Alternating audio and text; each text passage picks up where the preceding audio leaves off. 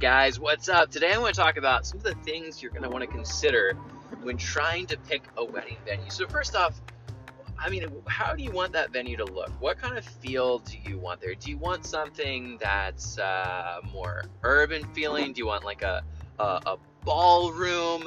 Do you want it to be more rustic? Are you thinking of like an older barn, or maybe even you're looking for like a backyard wedding, right? Do you want it to be very Pinterest-inspired DIY crafts? There's a thousand things to consider there. But your first step is going to be to narrow down, like when you look around, what do you see? So if you can pick that, let's say for the instance, for this example, it's a barn. Now there's a lot of barns out there, at least in Pennsylvania where I'm currently at. Now, the distinction here, I guess the next thing to consider is, what services are you going to need? What kind of vendors are you going to want to have to bring in? Some venues are full service. They have their own, either they're run by a catering company or they have their own kitchen. They cook their own food. But some have nothing at all and require you to bring in your own food.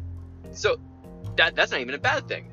You could, if it's a place where it's more DIY, you could bring in food trucks if you want. You could bring in your own catering company. Although some venues have a preferred vendors list that they require you work with.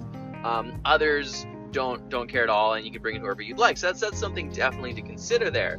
After that, you want to look at what's the capacity? How many people do you want to have at your wedding? Can your venue accommodate that, right? A smaller, more traditional barn may hit 100 people max, or even 50 if it's smaller. A larger ballroom might have a capacity of 200, maybe 300. If you're having an even larger wedding than that, you're definitely going to have to find a venue that can accommodate that. So, you're going to want to figure out what do you want to look at your venue. What are you going to do for food? How many people are you going to bring?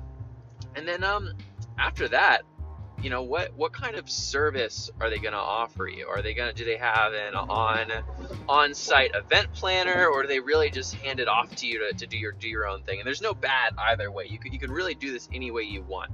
But it is important to figure out what you want and then narrow it down from there. I'm a big fan of DIY venues. That's just me. Because I really love that you can bring in your own food trucks. You can bring in your own planner, your own photographer, your own florist. Although some venues might have an on-site florist or a preferred florist that they really work with, and that really knows that space and can do it well. So that's definitely something to consider. Even if your venue doesn't have somebody on site for you, it really pays to look at their preferred vendors list, because if they're doing it right, these are people who've worked at the venue a bunch of times. They know the space. They can decorate that space well. They know how to photograph in that space. They've overcome the logistical hurdles of getting food into that space, which is easier said than done.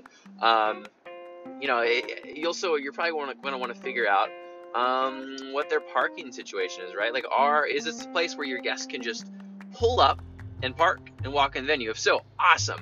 But if it's more of a downtown venue, you might have to figure out valet, or if there's a parking garage nearby, or maybe you're sending out a bus to a hotel to bring people to your venue. That happens a lot, even if it's more of a barn venue. A lot of the times people will get a block of hotel rooms at a hotel and say, okay, everybody wait here. We have one or two buses that are going to come and pick you guys up. So these are just some of the things you're going to want to consider there. I just wanted to brush over those really quick. I hope you're having a lovely day, and I'll probably do a part 2 with more details and write an actual blog post for this one. But I wanted to just put this out here while it was on my mind. Anyway, have a great day, and I'll talk to you guys soon.